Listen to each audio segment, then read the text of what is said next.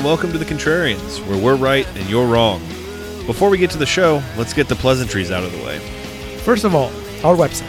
If you want more information about our little podcast, go to wearethecontrarians.com. That's where you'll find links to our old episodes, to our Patreon channel, and to our awesome Contrarians merch. You can show your support by buying a Contrarians mug or a pillow. I like the laptop bags myself. Second of all, if you enjoy the show, tell your friends. Or even go a step further and leave us a 5-star review on whatever platform you use to listen to your podcasts. Finally, if you want to reach out directly to us, that's what social media is for.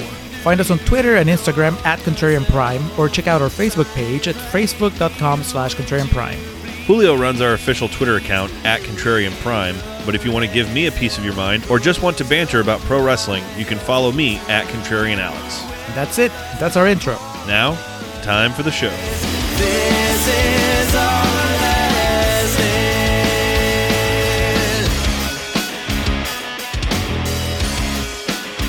And we are recording for Contrarian's Corner for Star Trek 2009 edition. Hello and welcome to The Contrarians, where we're right and you're wrong. My name is Alex, joined as always by my comrade, my Spock to my Kirk, I guess. Why am I I'm not Spock? I was about to say, I'm not as good looking as Chris Pine. Oh, neither am I. If that's the what we're doing, then no. But who's the rebel here? Who's the Kirk and who's the logical one? You're way more level-headed than I am. You would definitely be Spock, just based like on our days of working at the movie theater together. I would just come in and just fucking curse up a storm and throw shit around when I dealt with a bad customer, and you'd just be like, "It's human nature," or you'd say something. Let's be honest, something Vulcan. Just based on my accent, I'll be Chekhov. That's true. Just be comic relief. Just can't understand what you're saying. Yeah.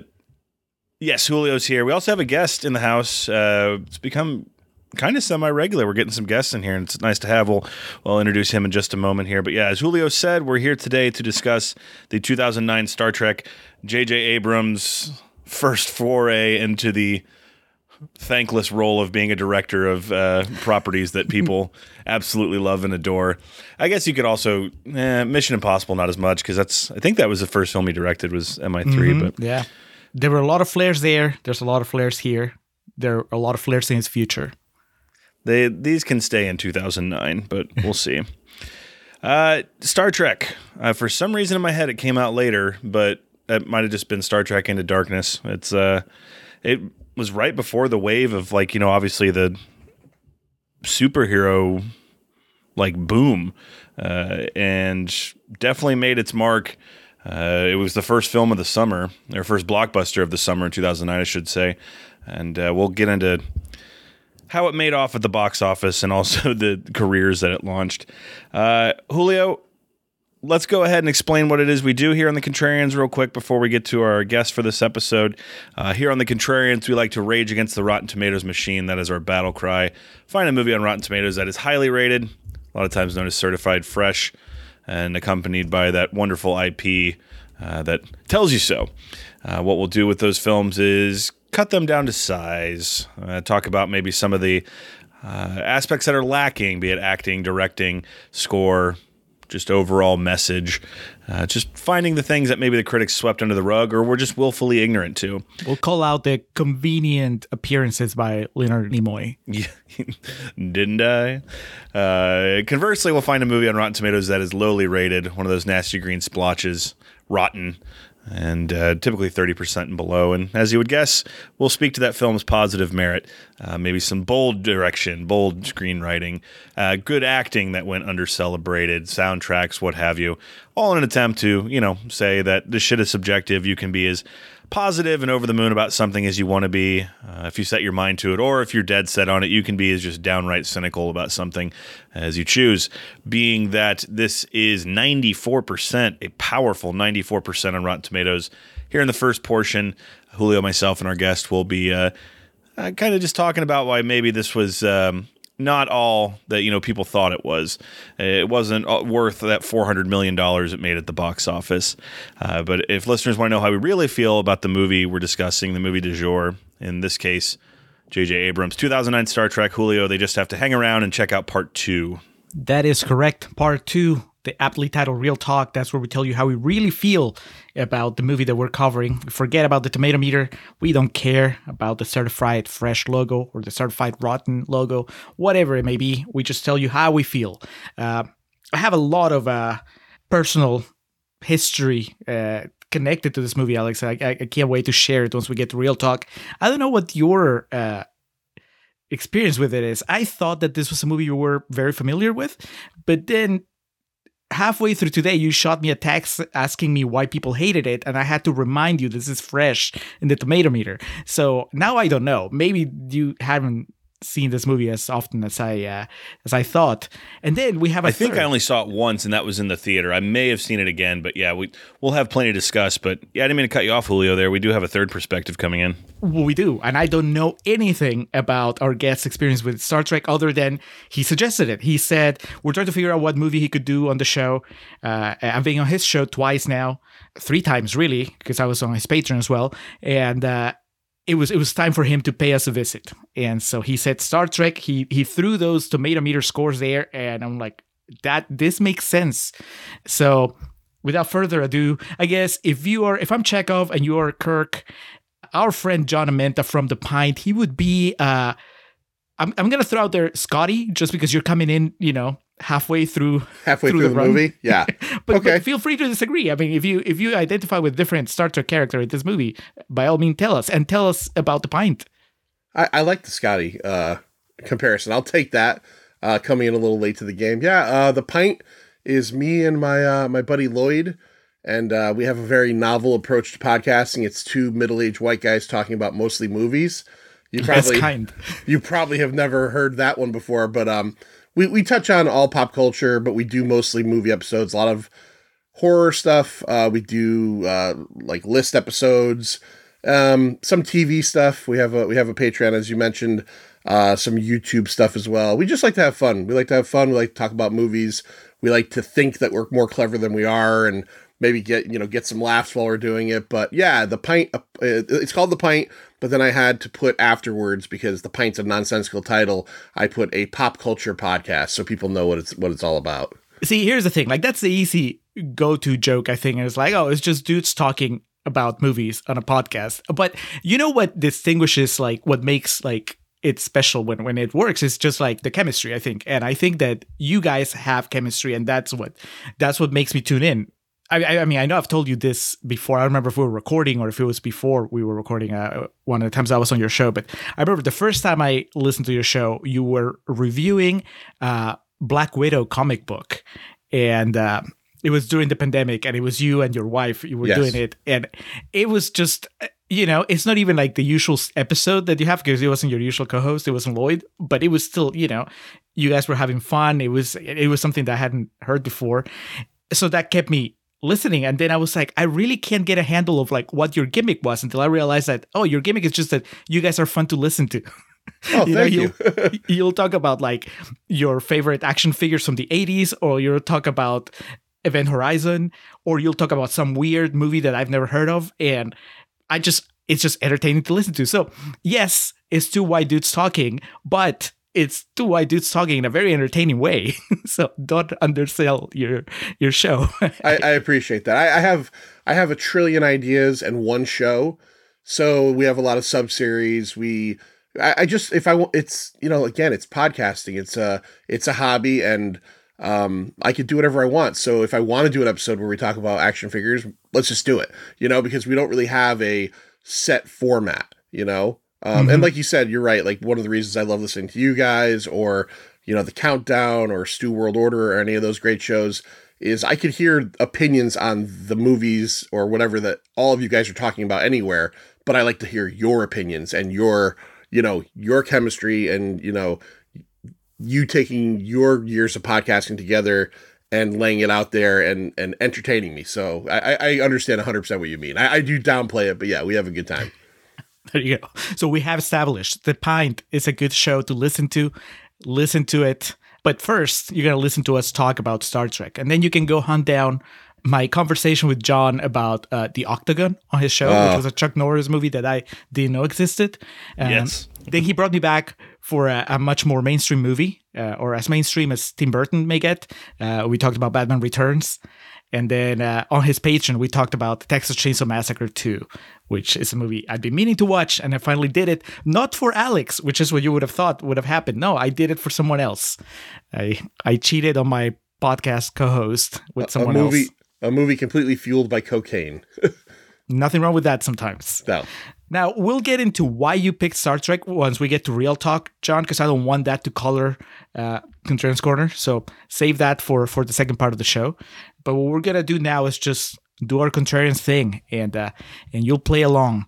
Absolutely. Alex, do you want to say anything else before we get into quotes? I do. I erroneously said this was the first blockbuster of the summer of 2009, coming out on May 8th, 2009. But I forgot until my brain, I guess I had blocked it out, but X-Men Origins Wolverine, of course, was the first movie of the summer in 2009 because they rushed it to come out on May 1st before everything else, and that's why they fucking released a movie with special effects that aren't finished in it. Somehow, it had the exact same budget as Star Trek and looks like absolute dog shit. So I guess all that money just went to Hugh Jackman and Liev Schreiber split the pot and were like, all right, let's get out of here. So had to correct myself. You know me, it would drive me crazy if I didn't. But the second big summer blockbuster of 2009, Star Trek. Fire everything! All right, Julio, 94%.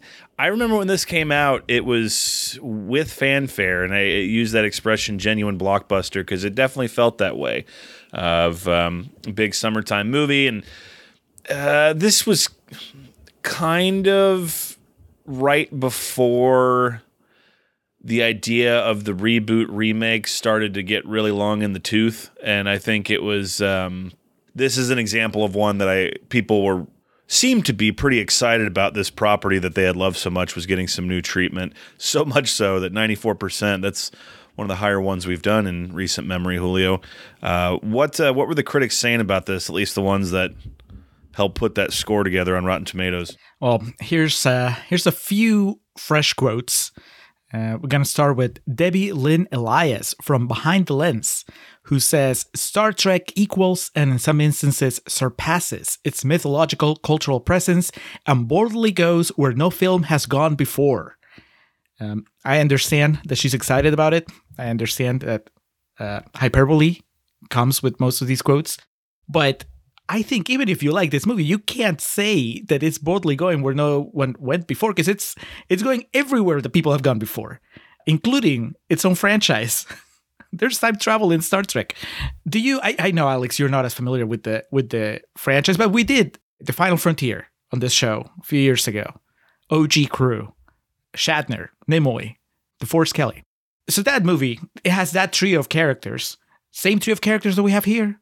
Star Trek 4 has time travel with the whales. Time travel here. The Mirror Universe is something that they revisit, time and again in the TV shows. You have a multiverse here, like an alternate universe. So I don't think that there's a single new idea on this show. John, am I wrong? Like, Alex doesn't know anything about Star Trek, but do you disagree? No, it's time travel. It's I think maybe the only thing that you could say is a new idea here for Star Trek is the fact that this is essentially an origin story, which we had never gotten. And for years after the Next Generation movies kind of fizzled out, that was kind of always the plan at one point. It was even the plan during the original crew run eventually to just go to like a cadet setting where they met up. And so, yeah, that's the only thing. But like, yeah, when you're talking about like time travel or it being like a mostly Kirk and Spock film, yeah, none of that is new. That's the entire franchise, 1 through 6, essentially. Yep, I think that the one, maybe I'll throw one more thing that maybe it's so far unheard of, and that was Uhura making out with Spock. Never seen it before. Yeah, and then this movie threw it out there, and now it's part of pop culture. They didn't go to San Francisco like in Star Trek 2, though. That's the best bit on the internet right now. The argument between Tim Heidecker and Greg Turkington about which one they go to San Francisco in. Well, it's the fourth one, Alex. That's the joke. All right, next. Shubhra Gupta from the Indian Express says Star Trek works both as a nostalgia trip for those that remember and a fun, on-the-run sci flick for those that are Trekkie virgins. John, I don't think you're a Trekkie virgin. I think that you're less of a Trekkie virgin than Alex is. And even then, Alex, I don't think he is. But what's your Star Trek experience? Are you like, I've seen them all, or I've seen the movies? Original series, I'm a fan. I've seen all the movies. When I was a kid here in Connecticut, one of the local stations used to do the marathons on weekends a lot of times. So I got into it through that, and an uncle that was into it. No, I love Star Trek. I am, I was thinking about this earlier when I knew, I was coming on. I'm not a Trekkie, but I'm a slightly higher than casual fan. You know what I mean? So I'm not the guy who's gonna battle you in a trivia battle about the original TV show. Down to what color was Kirk's undershirt in the Trouble with Tribbles episode, but I can hang in and I enjoy Star Trek as a whole. I'm probably overall, if you want to get into that kind of geek argument, overall I'm probably more of a Star Trek fan than a Star Wars fan as an adult. Okay. Because Star Wars is also kind of more space fantasy, but yeah, so I enjoy Star Trek for sure. Well, Alex and I have this, we've stolen this joke from someone else, and now it's become a running joke on our show where we talk about chainsaws. And it's basically, and Alex, correct me if I'm wrong, somebody made the joke that now movies are just so full of references. They're so self-referential.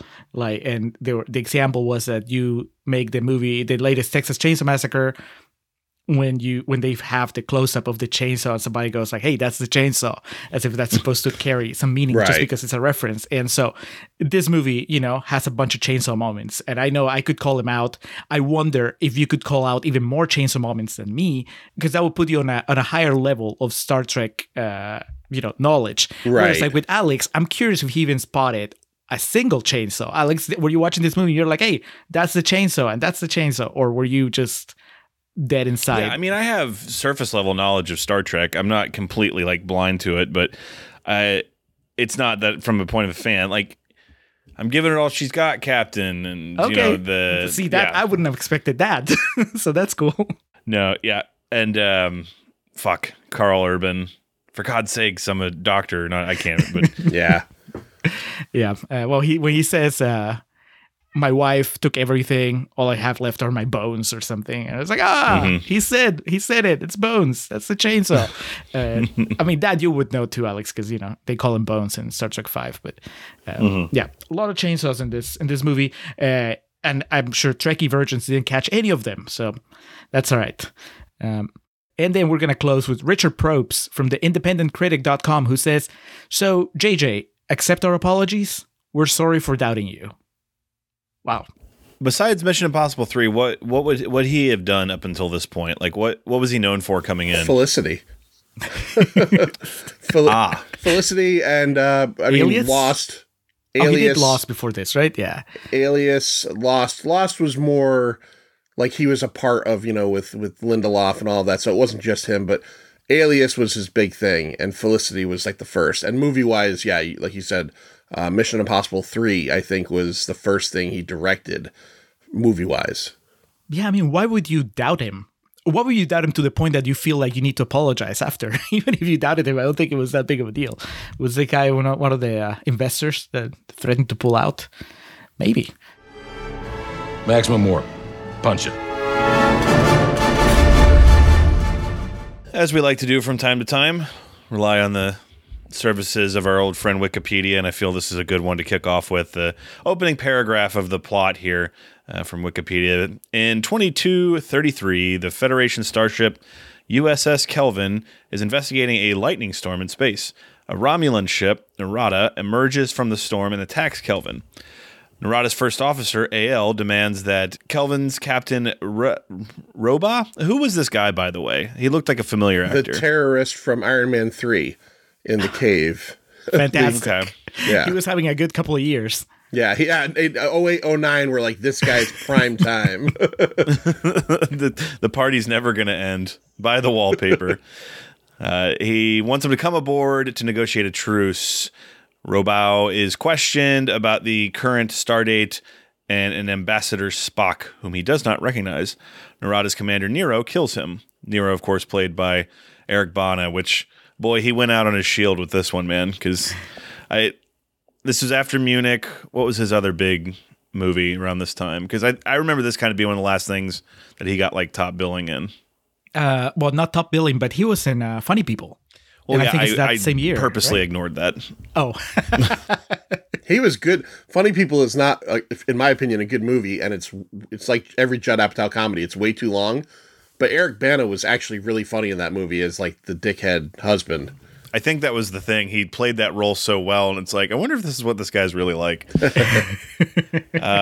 But yeah, Eric Bana kills Robow and resumes attacking Kelvin. George Kirk, Kelvin's first officer, a name that we'll get back to in just a moment here, orders the ship's personnel, including his pregnant wife Winona, to abandon ship while he pilots the Kelvin on a collision course with the Narada. Kirk sacrifices himself to ensure Winona's survival as she gives birth to James Tiberius Kirk. And then the big like Star Trek logo hits the screen. This is the first 10 minutes of the movie, Alex, and they just threw everything at the kitchen sink at us. It's like, how can they live up to this? It's like a birth. The main thing I remember from the trailer, because we joked about it in the projection booth for months leading into this, is that shot of Eric Bana towards the end. You get it too, and I like in the movie in context, it's like fuck yeah, but like in the trailer, it was so bad. It's just that shot of him going fire everything, and I remember that, and that is the opening of this movie. They're firing everything at you, unbeknownst to us at the time too. They're firing at us. One of the lead actors in the cinematic universe that would kill and destroy my love of filmmaking. So we get. Thor, what's his name? It's he's Chris, right? Chris Hemsworth? Chris Hemsworth. Okay. Because I remember the hilarity of when Thor was cast, everyone was like, or I was like, who's Chris Hemsworth? They're like, he's the guy from the beginning of Star Trek. I was like, oh, that guy. So you can't say it's like heavy-handed or like kind of a wink and nod here. Now it's kind of an eye-rolling thing. But Julio, John, preying and playing off of all of the audience's emotions here, like instant death, there's a kid being born, it's just manipulation from JJ right off the bat. And I mean, get used to it, because less than 10 years down the road he would go back to that well once again. One of the first things I just wanted to mention with the Hemsworth thing was how in shape is Chris Hemsworth now, that when you see him in this movie, you're like, hey, look, he was fat then, even though he's not remotely fat. He's in perfectly good shape, but because his cheekbones aren't sticking out of his head, you're like, oh, look, he was fat back then. Yeah, he looks like a normal guy here. And we're like, oh, God, what a slob. Yeah. He is. It's distracting. This is okay. I'm not gonna fault Abrams on this one, but it's not. You can't escape it now, because we live in this world where Chris Hemsworth is Thor, and now you can't see him as anything but Thor when he's on screen. So I think that when movies cast him today, they know that, and so they play off the Thor image, and you're maybe seeing Thor play a bad guy or Thor playing a himbo. But back then, he's not doing this. He just happened to cast a guy that was going to become much bigger down the line for a very specific character. So you watch him and you're like, that's not Kirk's dad. That's Thor. That's Thor with a weird hairdo and out of shape. So that's distracting. And then, Alex, please tell me that you recognize Jennifer Morrison as she was screaming and giving birth, because we just saw her in Warrior, a couple episodes ago. Did you remember her being the mother? No. It was such a joyful surprise. That same for me, because like I didn't remember that at all, and I was like thinking, who's the mom? And then that first shot, I was like, wait, is that Alicia Cuthbert? Because like they just kind of show her with her hair down, and I was like, holy shit, it's Jennifer Morrison. And yeah, she just can't catch a break, man. First her husband's fighting, now her husband's flying a ship into another ship. It's just poor She's Jennifer. Constantly telling her husbands not to do the one thing that the movie needs them to do. That's just the curse of Jennifer Morrison.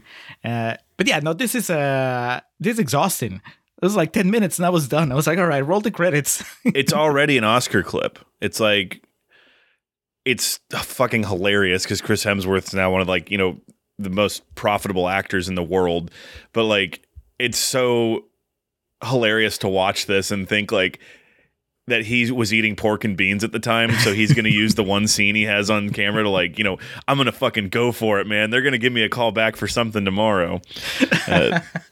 So yeah, it's an early Oscar clip for this, and then like I said, the big lead into the opening credits, and then we get Sabotage by Beastie Boys, which I immediately realized they pay off. And is the third one Beyond? Yeah. Mm-hmm. Yeah. I'm like, oh, it's the chainsaw from the future. Now that's going to come into play here before too long. This will be the chainsaw. So help me out here, my more educated Star Trek brethren. Do we ever see Kirk as a little kid in the other ones? And is he like a little badass kid that steals cars and shit? No, we never see him steal a car or outrace a robot and or guy in a robot suit cop. Yeah, we don't see any of that. Yeah, that's all J.J. Abrams. Man, this is where I think that the desecration of OG Star Trek begins, because you texted me, Alex. Like I said, you texted me asking like, why do people hate this movie? And it's true that some people hate it, and I think that they have a case, and that case is that Gene Roddenberry didn't create a show that was going to have needle drops of pop songs in it. The movies, the TV shows, like that's not where you would hear the Beastie Boys Sabotage come on. And so with this movie, 10 minutes in, introduces Kirk by playing that song. It's like, yes, it's cool, but it's not Star Trek.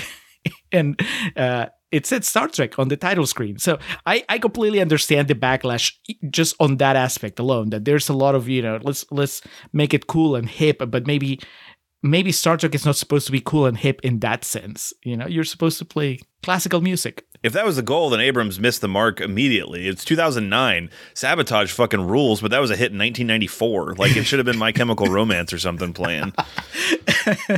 We get some Anakin Skywalker action as we just watch Spock get mercilessly bullied by the other, or the purebred Vulcans. I guess it's not Anakin in the sense of he doesn't become evil, but it is in the sense of like bad child acting. And again, is this something from the source material where Spock was half Vulcan, half human? Is that added for this? Well, that part is true, that's right? Source. Yeah. Okay. Was he a bullied child, John? Because that part I don't remember. I don't remember if they ever got into any of that, but I mean, a large part of his character is that he walks two worlds, right? So he's not fully Vulcan, he's not fully human, and the Vulcan way of purging emotions, and obviously humans were covered in them. He's constantly at conflict. So yeah, I mean, they've definitely delved into that. I can't think of anything where they particularly ever went into his childhood, but it's a logical step. Yeah, I just love that the depiction of Vulcan bullying is so tame, especially when contrasted to later in the movie when Kirk really goes off on him and he's like, this is how we bully people on Earth. Well, it is like in 2, just coming off of October, that scene in Halloween 4 where those kids are just so fucking mean to Jamie, and they're every day is Halloween at Jamie's house because her uncle's the boogeyman, and one of them goes, oh, that's right, your mom's dead because you're an orphan. And they're not as mean as these kids, but Spock snaps, and this obviously sets the groundwork for what's to come later in the film of his human emotions getting the better of him. And we do get a wild Winona Ryder appearing.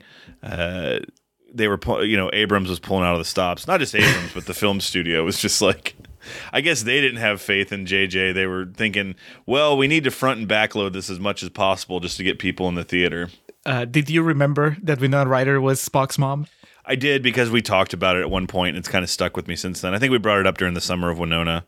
Yeah, it's so weird. I knew it was coming, and it was still, it just threw me off just when, because I didn't know, I couldn't remember, is it, what Winona are we getting? It's not Stranger Things Winona yet.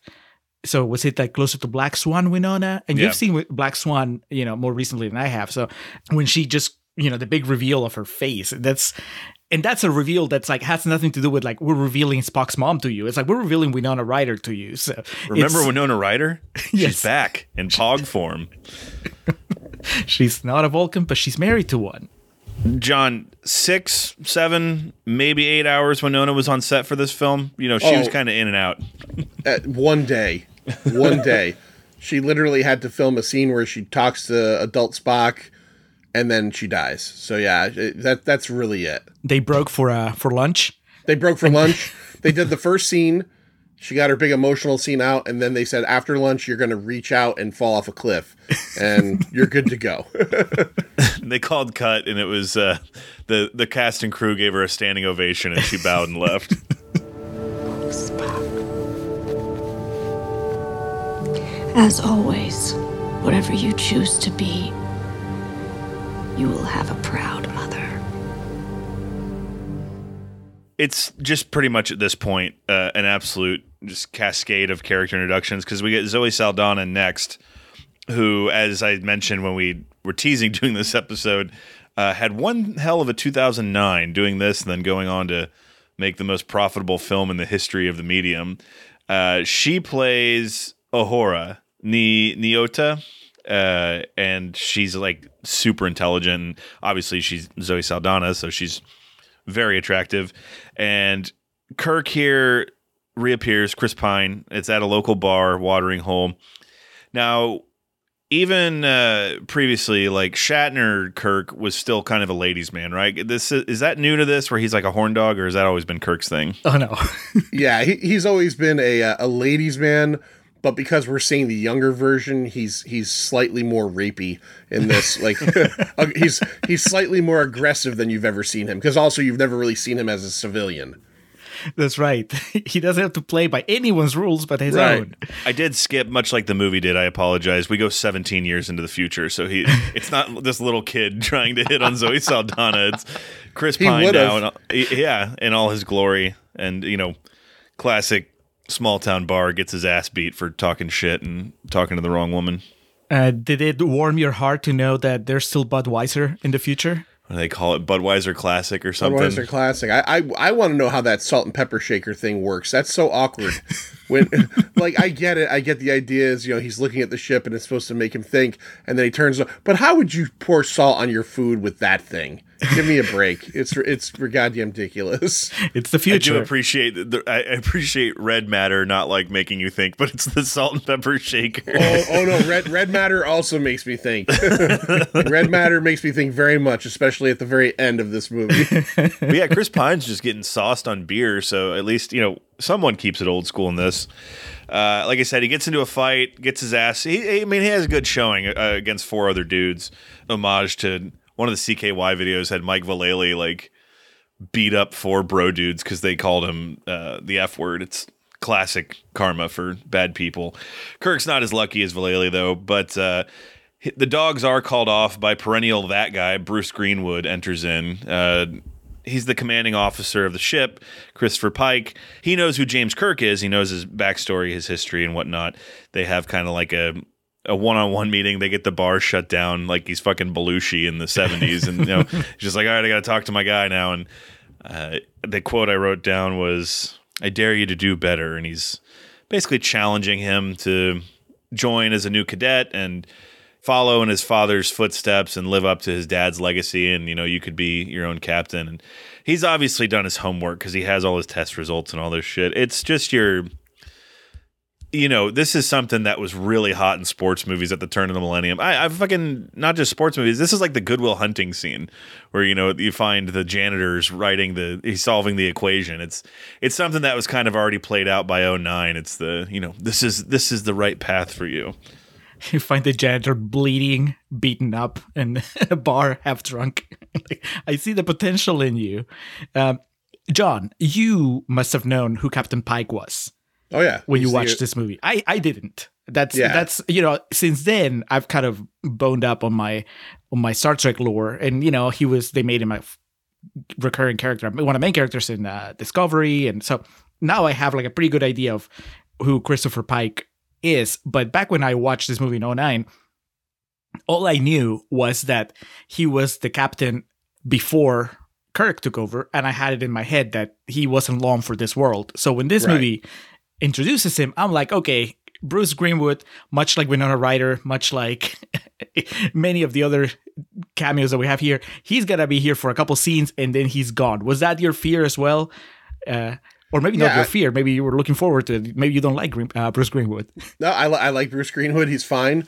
Again, like Alex said, he's that guy. I like the fact that they incorporated Pike as the prior captain to Kirk, which obviously in the original pilot of Star Trek, he was the captain, and then they came back to him later on.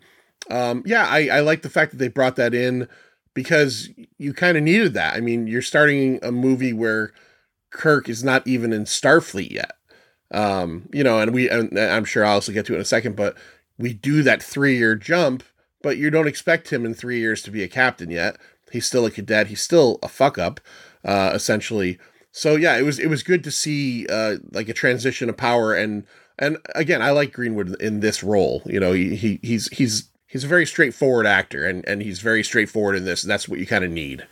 I think I like him too. I think that the downside of casting him as Pike and giving Pike such an extended role in the movie is that now Pine can't live up to that. Like Chris Pine, especially from the way you set him up, is like conceivably like you can't just make him like if Christopher Pike is what a Starfleet captain is supposed to be.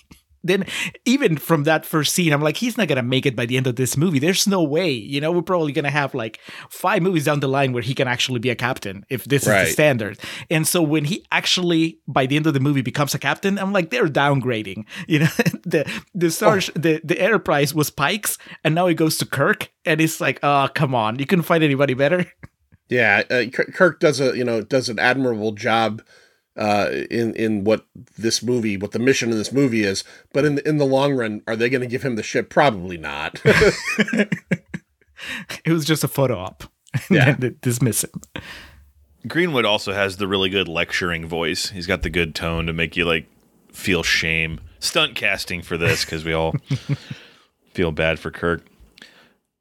As we mentioned already, Carl Urban, who coming off of Doom, and I'm trying to remember, Judge Dredd was shortly after this, if I remember correctly. Next year. And that was the end of Carl Urban as a leading man. But we're introduced to Carl Urban. He befriends Kirk right away because they're next to each other on the ship off to school, basically. Leonard McCoy, his name, by the way, the doc. And as John mentioned, we go to 3 years later. We kind of get some more Eric Bana sprinkled in here. Nero still, just hunting Spock. He wants Spock.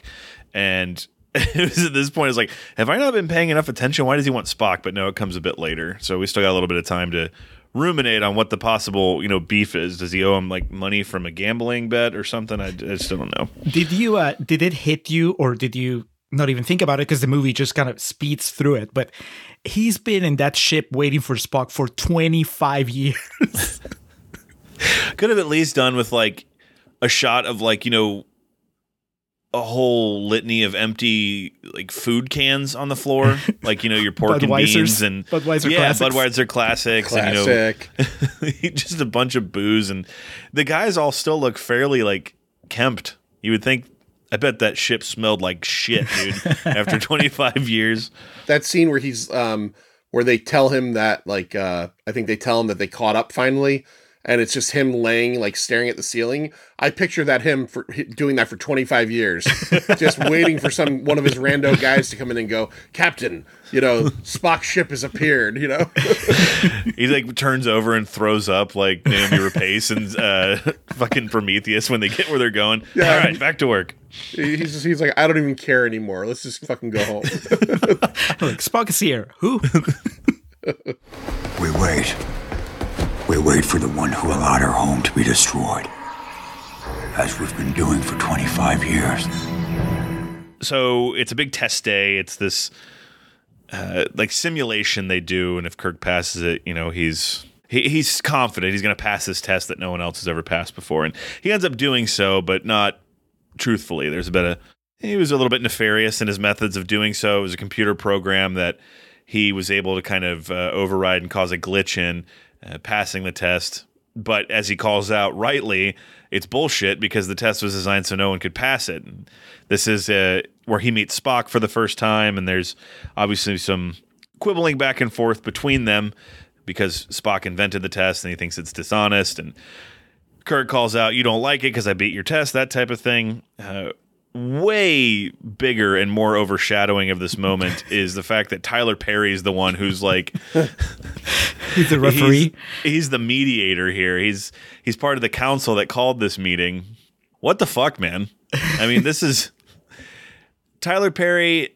It's like these movies and Gone Girl were like the big like asides that he did. And I'm not going to talk shit about Tyler Perry because that dude found his market and he found these movies to make, and that dude has more money than I could literally ever dream of. So it is kind of funny though, because he made such a career and spot for himself. I remember not being prepared at all to see him in this. It's like distracting. It's more distracting than Chris Hemsworth, and it was happening in real time. He didn't have to wait to become part of the MCU. He was just Tyler Perry there. I remember the same thing, and I remember thinking, okay, what's going to be the payoff? You can't just cast Tyler Perry as random officer number one. Like, he's going to do something, or he's going to, show up in drag later. But no, it's just, he literally has 2 scenes where he's completely unremarkable. Like, Winona Ryder, at least she gets to be Spock's mom. But Tyler Perry is just a background character almost. I think I read, and I think this is way back then, so I could be wrong, but I think I read that Tyler Perry was like a Star Trek super fan, and he probably knew J.J. Abrams, and much like Samuel Jackson when he went to George Lucas and said, make me a Jedi, he probably just said, fine, I got you could be the head of Starfleet or whatever that guy is, and you're in the film twice, and he can now die a happy man because he's worth, $298 billion, and he was in Star Trek 2009. Oh, man, that's how it works. It's who you know. Yeah. Alex, this might be beyond your Star Trek knowledge, but I'm sure John knows about the Kobayashi Maru test. And so this is a good example of the movie kind of working for, I think, a certain type of audience and not working for another. Because if you're like Alex and you don't know about the Kobayashi Maru test, you're like, all right, this is all new stuff. It's like, oh, I didn't see this coming. The idea that, it's a test that's designed to not be won, and then Kirk wins, and it turns out that he cheated and all this stuff. They talk about it like it's the fucking Catalina wine mixer, though. I was like, what are they going to be doing? Well, Alex, in Star Trek II, The Wrath of Khan, there is a sequence where they just explain what we see happen here. Like, if you watched Wrath of Khan, you knew exactly what was going to happen. It's established that there was this really hard test that nobody could complete, and that Kirk was the only cadet that had passed it. And then it's revealed that, he passed it because he cheated. He reprogrammed the software or whatever, and that's how he won. And then, he just smiles. So he's like, well, I like to lose. So we already knew all this. This is the equivalent of somebody, they're just showing you something that any Star Trek fan worth their salt, they knew this. So I'm watching Chris Pine be all cocky, and I already know what's happening. There's no reveals. There's no surprises. It's just him eating an apple, and I'm just waiting for the story to actually... The reveal is how he eats an apple. Yes. I mean, good Lord, the bites, like, calm down. There's plenty of surface area on an apple. You don't have to take it in 4 bites, guy. Well, he wanted to time it so that, the reveals of like, the shields are down, and I won. It's each of those gets a bigger bite. I don't know. I mean, we've had a lot of... memorable food eating on the show lately. Alex, Chris Pine eating an apple or Anthony Mackie eating a salad? I mean, depends on what we're going for. I think in the context, this is more disturbing because he's not like, it's not the post-apocalypse. He's just being gluttonous and very, trying to show off. He's like, when you're a little kid and you try to show off how loud you can chew your gum and shit. So yeah, Anthony Mackie, I can relate. The dude hadn't eaten salad in like 10 years, and he saw a salad for the first time. He's like, hell yeah. Because I guess now's as good a time to any to talk about Chris Pine. This was his springboard to superstardom. And he's the guy now that, like, he's meddled with the superhero franchises. He was in, was it a Wonder Woman movie he was in? 2 of them. Okay. But of course, coming into this, big Smokin' Aces fan I am, so I knew him from that. Mm-hmm. And I don't know if either of y'all are familiar with a movie called Blind Dating, which was like a movie that tried to cast him as like the heartthrob early. Like, it was right around the time of Smokin' Aces, where he's like this blind guy, and if I remember correctly, he doesn't know how attractive he is or something like that. It's a pretty insane movie, but he did Smokin' Aces, and then in 2008 he was in a film called Bottle Shock, and then it was right into Star Trek, and it's pretty much been Don't Look Back since then. He of course appeared in the Wet Hot American Summer miniseries on Netflix and is really fucking funny on there. But all right, Chris Pine, filling in the roles previously of, as the captain here. Spoiler, but your Patrick Stewart's, your Shatner's. Where does Chris Pine fit in the legacy of the Enterprise for y'all? It's tough because there really isn't enough material. I mean, one of the crazy things about this movie, like it or not, and we'll talk about that, is that you would expect for this to have been out in 2009, you would expect us to be like on part 4 or 5 at this point in real time. And it kind of stalled at 3. So he's fine, but you're going 3 movies against people that were in 3 seasons plus of TV, plus 3 to 6 to 5 movies or whatever, it's kind of hard. I do like him. Your physical perfection. He can eat an apple like nobody else. But I don't think we got to see enough. And again, if you think about it, like if you're talking about the captaincy, for 90% of this movie, he's not the captain. He's just, he's kind of a problem for most of the movie, comparatively. But even cheating a little bit and moving forward in time and seeing his career once he becomes a captain in the sequels, I think that they made the decision to really make him more of an action-oriented captain than an overall rounded captain. Because, Picard, original Kirk, Sisko, whoever you see as the captain in a Star Trek show or movie, they usually have to navigate action sequences and also diplomacy and, big questions. They have to grapple with those. And so on. Like Chris Pine's Kirk doesn't really get to do much of that. I would say even at all. His story beats are about running from one place to another and shooting at the right people and ordering, them to shoot missiles, and it's just the action stuff. And I think he's a good action captain, but I think that doesn't make him a good Starfleet officer, at least not in the way that we're used to seeing our Starfleet captains. So I think that, I would want him by my side in a fight, but I don't know that I would want him actually leading a flagship, a Federation's flagship to infinity and beyond. So you're right. He doesn't really get to show much, but that's because in 3 movies they really just focus on him fighting more than anything else. Enlist in Starfleet. You guys must be way down on your recruiting quota for the month. Well, if you're half the man your father was, Jim, Starfleet could use you. So, catching up here, Kirk is, they call a halt to the disciplinary measures they're going to take against him. He is disqualified from going on the Enterprise, though, as they're going on an exploratory mission. It's another lightning storm in space they're going to inspect. McCoy helps him out, though, and makes him intentionally sick, giving him a vaccine. So all the anti-vaxxers watched that and said, see, that's what it does. And so he takes him on board, per whatever rule. If someone's sick, their medical physician has to care for them. So while on board, he continues to try to offset the symptoms, and it's just making him sicker and sicker. Meanwhile, he realizes in his head, hearing what's going on, that they're going into a trap because of he knows the events that we saw at the beginning of the film. And he's trying to deliver this message of great importance and, emergency while his tongue's going numb, his hands are swollen. It's like a life and death situation that's played out in this comedy sequence. This like 10 minutes of the movie is like the opening credits to an 80s sitcom. It's like, well, here's Sulu, and now here's Chekhov, and they're just introducing people one by one. It's almost to the point where they all like turn to the camera and wink. But the gang's all together here. John Cho, is that the gentleman's name who plays Sulu? It's Harold.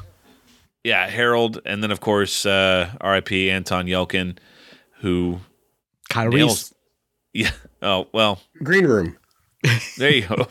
I watched Thoroughbreds recently, so that's the first thing that came to mind. I think we got a pretty eclectic sample there. But one of the things I thought was funny was, so he's supposed to be this 17-year-old, like, wonderkind, like, you know, like Doogie Howser of space.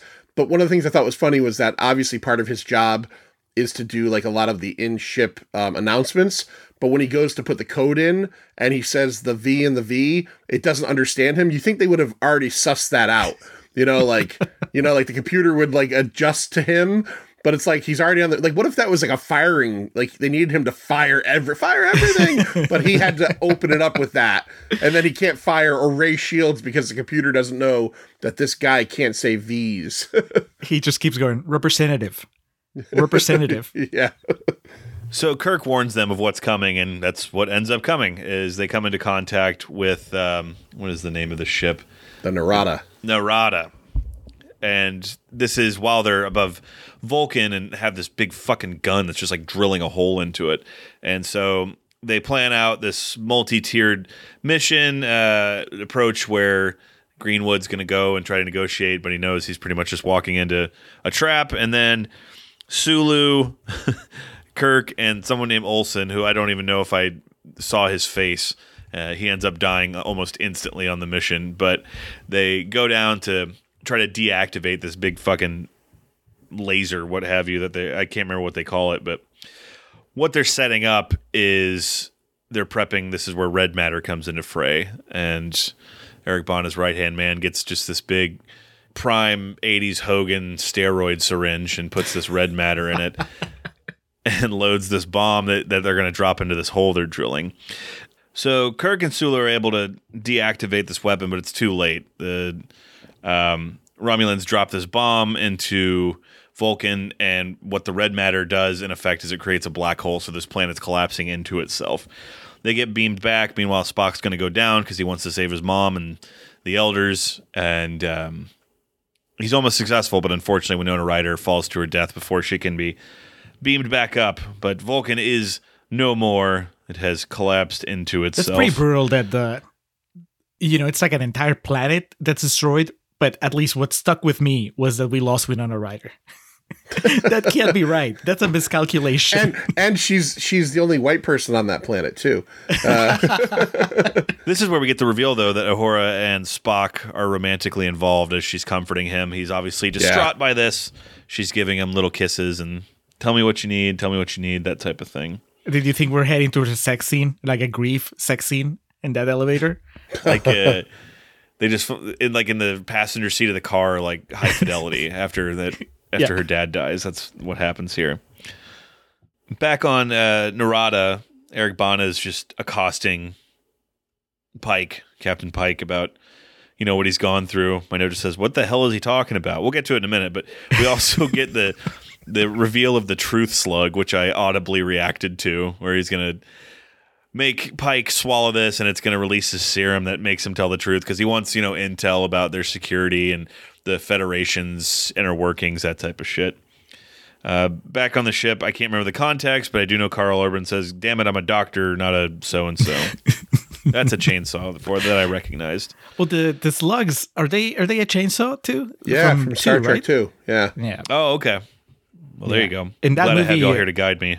Chekhov gets one, but then I think they stick him through the ears. In the ear, yeah. I mean, this is pretty disturbing anyway. They just open. Yeah, I don't know. What would you rather have, down the throat or in the ear? The both options are terrible. These are the questions that keep Trekkies up at night. Yeah, I didn't sleep at all Sunday night after I watched this again. Conflicts mounting between Spock and Kirk, to the point where Kirk questions and ends up attacking guards, and he gets booted off. He gets Spock did the thing, the Vulcan death grip on his neck, and I just imagine like in one of the sold out showings of that, the place just went ape shit for it. But he gets discarded and dumped on a nearby planet where there's a Federation like outpost. I get that. That's the fucking Captain America. I understood that reference. But he frees himself and he gets, and one of the fucking Tauntauns comes to try to attack him. And he gets saved by the old man himself. It's fucking Leonard Nimoy. And when I saw this in the theater, this was like a shock. This was something that I read in some of my research that like the script and filming of this was kept fairly secretive. But do you all remember when you saw this, if you were expecting Leonard Nimoy to show up? I feel like it wasn't a secret. I don't remember 100%. I don't remember being shocked. I feel like we knew it was coming, and IDW did a series called Countdown that came out right around the time of this and actually fills in a lot of the gaps. It's crazy. If you ever get a chance to read it, there's a lot of times comic book tie-ins like don't really do anything. This one actually is like, wow, that should have been in the movie. And he was definitely a part of that. So I think I had a feeling it was coming. I think it's probably like how much attention you were paying, because I did not know. I remember but I knew so little going into this movie. I knew it was a Star Trek movie, and I knew that they had recast the characters, and I think that was it. So everything was a surprise to me, from like the actual birth of Kirk to Leonard Nimoy to fire everything. Like I don't even remember the trailers. So that's it took me by surprise, and I really hope that comic book, John, explains how Spock and Kirk ended up in the, like, is there a god manipulating things? It more explains like the whole plot behind that whole mind melding scene that we're going to talk about in a second, I'm sure, where Spock explains the entire plot of what's happening to Kirk in like 3 minutes of varying levels of voiceover, like that sound like it's spacey and we're catching little bits at a time. That's all laid out heavily. And also like things that are laid out, the Romulan ship is, because of the time travel aspect, they captured a Borg ship. So the reason it looks like that is because it's part Borg technology, never discussed in the movie. So there's a lot of stuff that actually fills little gaps. It's a decent read, but yeah, no manipulation of what's going on here. Nobody explains how Spock stranded Kirk on the planet that Spock was already on, out of all the planets out there. It was just meant to be. Yeah. An act of faith. That's what he says at the end of the movie. Oh, there you go. That explains everything. That's what explains Left Behind as well. Alex, okay, so did you geek out when you saw it happen? I don't know. Geek out's a strong term. Leonard Nimoy he was always fascinating to me, and obviously, like his Simpsons appearance is one of the most like iconic celebrity cameos they ever had on there. And the Star Trek I did watch when I was younger, I was very familiar with him as Spock. So geek out's a strong term, but I was like, oh shit! I had the same reaction when Matt Damon was in Interstellar. I was like, oh shit, like that type of thing. Well, but did you feel, and this applies to, I mean, this is for both of you, did you feel that once we see the real Spock, Zachary Quinto feels really fake? He just doesn't feel like Spock anymore? Well, Leonard Nimoy's old as shit, so I was just like, well, I saw Leonard Nimoy when he was young, and he wasn't that good looking, so this is a bit of fantasy casting here. Yeah, suddenly Zachary Quinto is cosplay Spock. Yes. Yeah. Hot Spock. Hot Spock. Yeah, he's the 2007 college girls costume, sexy Spock, or 2009 as it were. Please, I apologize. The complexities of human pranks escape me. It's not a prank, Spock. And I'm not the captain. You are. So, as John alluded to, we get like 2 films worth of exposition in 30 seconds as Spock begins recounting what happened in a previous life. And hop in if I'm wrong here, but I'm going to just take a deep breath and try to get this all out. In the future, a star blows up that threatens to suck in Romulus and destroy the planet. Spock is tasked on Vulcan with helping them out and solving that. But he gets there too late, and the star just explodes and kind of absorbs it, because he was going to like take red matter and create another black hole to suck that star into it to save Romulus. I'm calling this on the fly here. That's kind of what Spock was doing, I think. But eventually, Nero wasn't on there, so he made it his life's goal to find Spock, and he did. That's where the red matter comes in, because he created this black hole to kind of get him to fuck off, and it shot Nero and that ship through, and that's like at the beginning of the movie, right? Where he comes into contact with Thor. Yeah. Yeah. Yeah, like that. So they both go through this black hole that they created, but because Nero goes first, I guess he shows up 25 years earlier in the timeline. And that's then right. Spock goes through a second later, but he shows up much, much later in the 25 years later in the timeline. But somehow Nero is able to pin Spock on that planet because he makes him watch him destroy Vulcan. It's something like really cold-blooded that he does. I can't remember how he gets him on there, though. He captures him when he comes through. So when Spock comes through, the 25 years later, he captures him, and then he basically tells him, I'm going to put you on this planet, and you're going to watch me. So essentially, it's happening at the same time as what we're seeing happening on Vulcan, but we just don't know that Spock's like, oh, fuck, look at this happen. My PlayStation 5, it's on that planet. Yes. Well, he tells him, I'm going to put you on this planet so you can watch Vulcan die, but also so you can help Kirk get to Scotty, because he's not going to be able to do it on his own. Nero was very mindful as a villain. He knew that the plot needed to progress. Simon Pegg, who's obviously a very prolific and famous actor, but definitely at this point in time. Shaun of the Dead, I felt like, was one of those movies that it took like a year or two to really become popular and kind of a staple of the movies of its time. So Simon Pegg getting a check, playing Scotty. Is Scotty Scottish? Is that accurate? Okay. Why wouldn't they cast somebody Scottish? That I'm far more okay with an English actor playing a Scottish actor than I am with the idea, having just watched X-Men Apocalypse last night.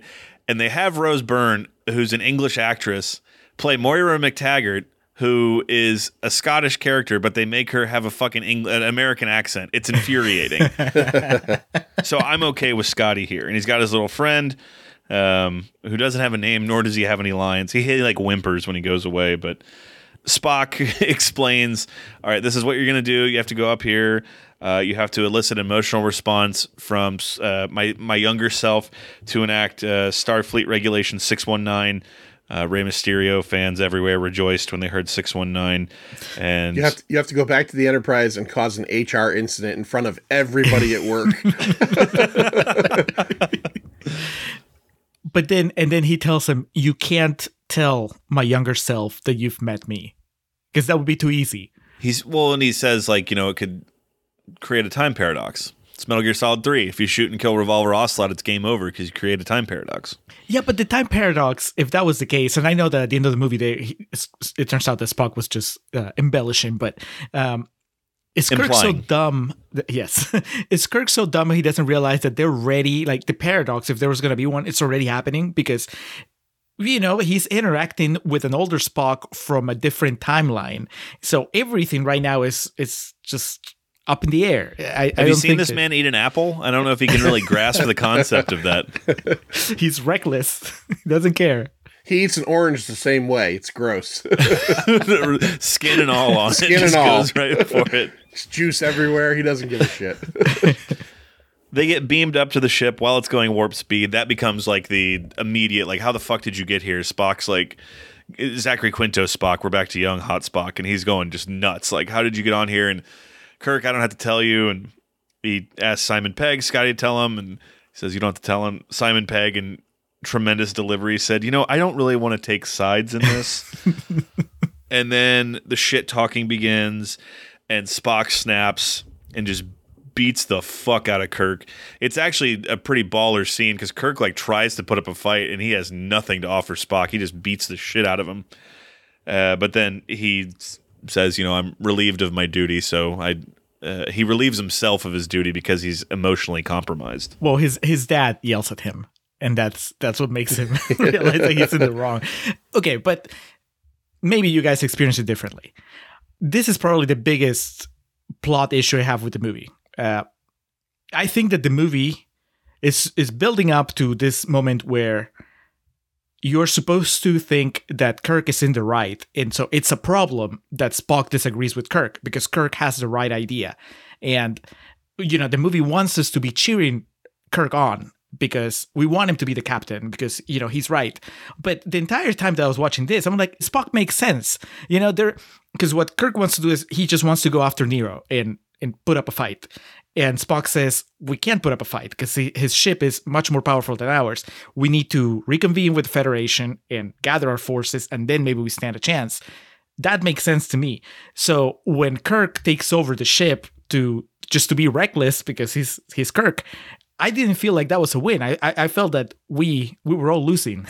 Yeah, I don't know if you're supposed to feel like it's a win because I think the Kirk character, I don't know if in this movie we ever see him get to the point where he deserves our wanting him to become the captain. Like after that scene, like he essentially emotionally compromises Spock on purpose, even though it's at the behest of, Spock's future self.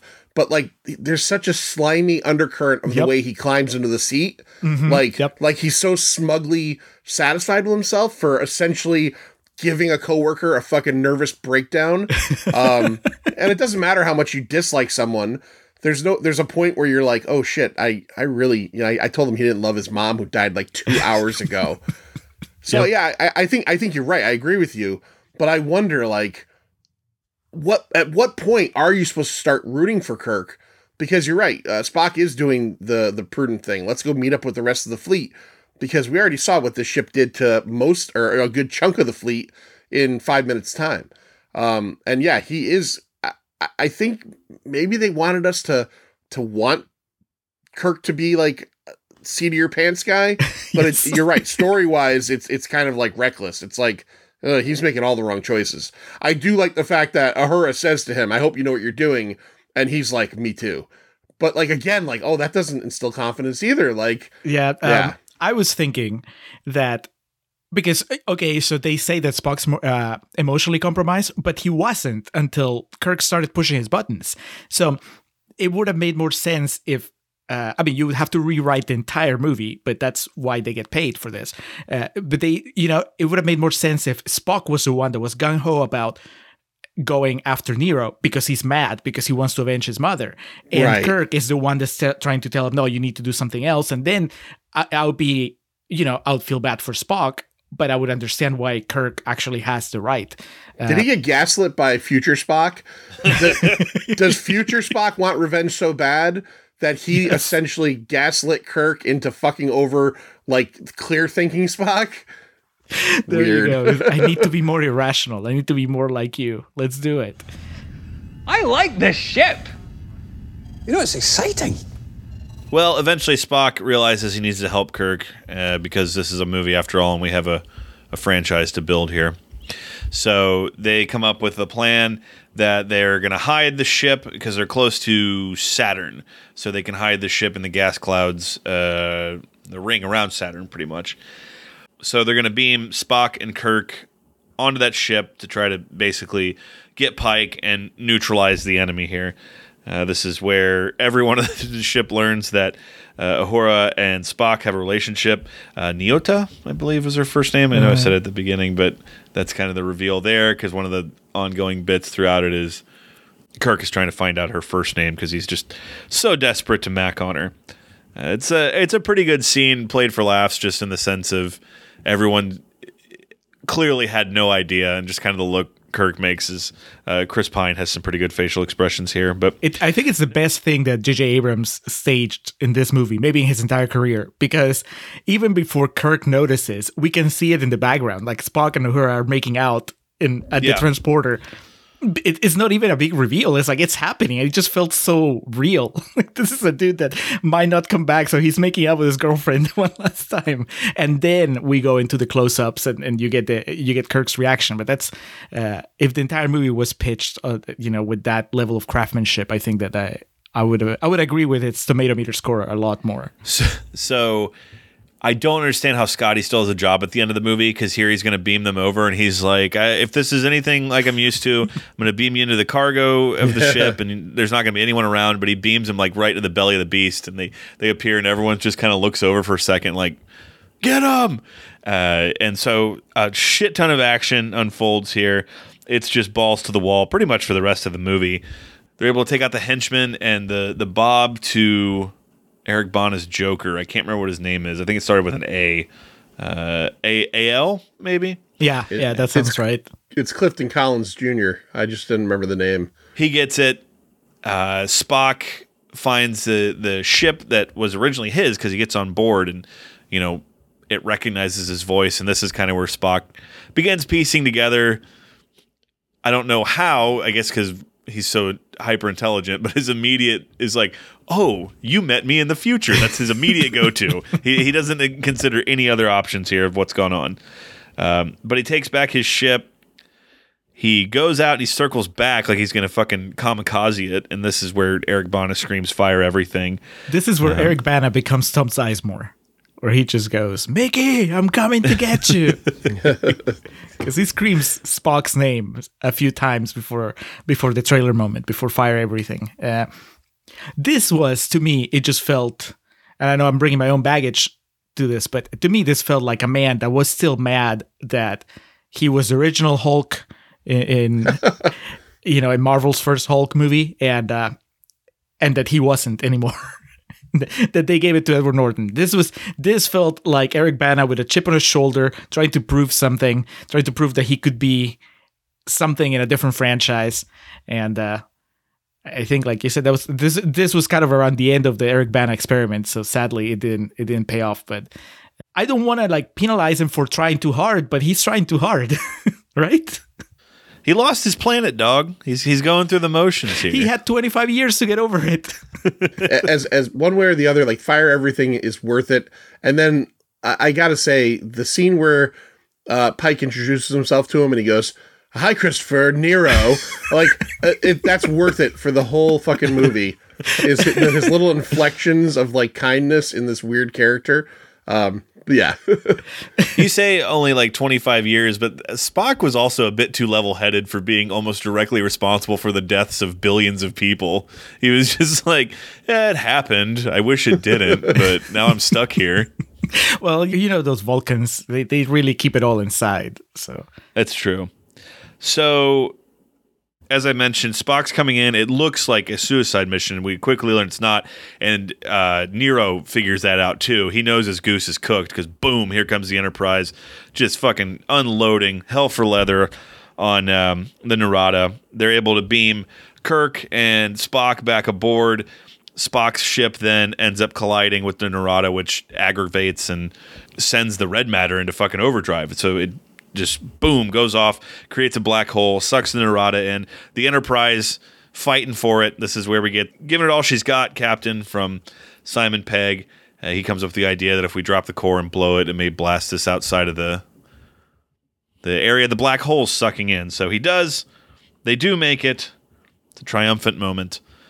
Back on the this was the loading. Where's the flight station in Empire Strikes Back? Because that's exactly what this looks like.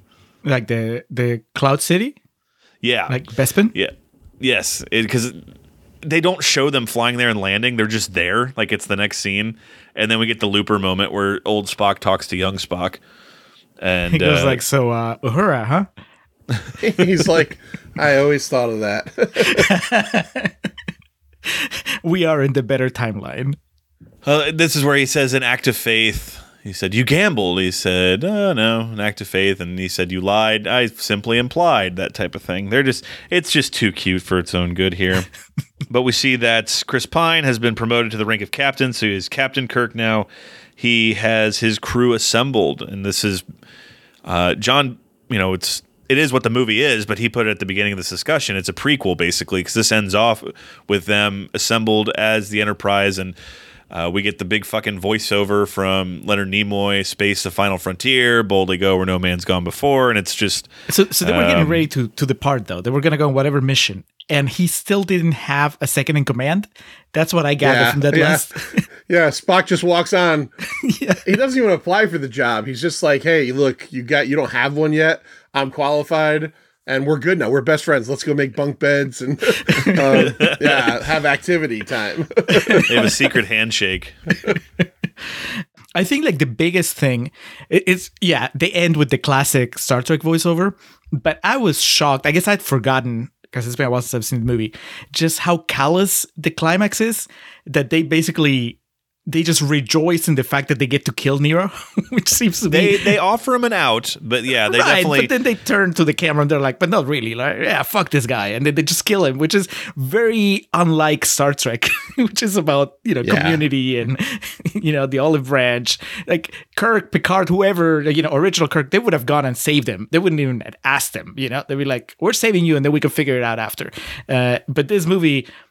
It's not even that the movie's making a commentary about like these are the heroes that we need now or whatever. No, it's just they treat it like it's a cool thing that they blow him up.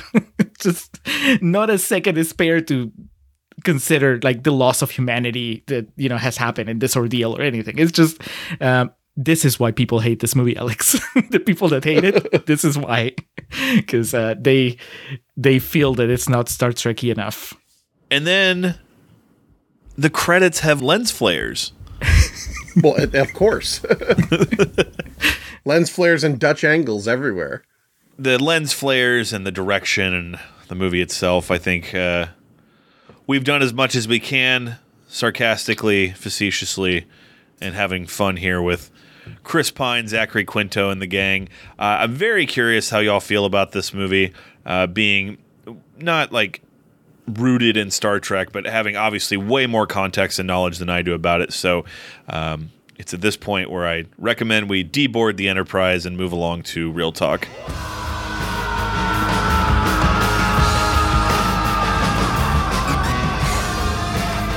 Is there a problem, officer? Citizen, what is your name? My name is James Tiberius Kirk.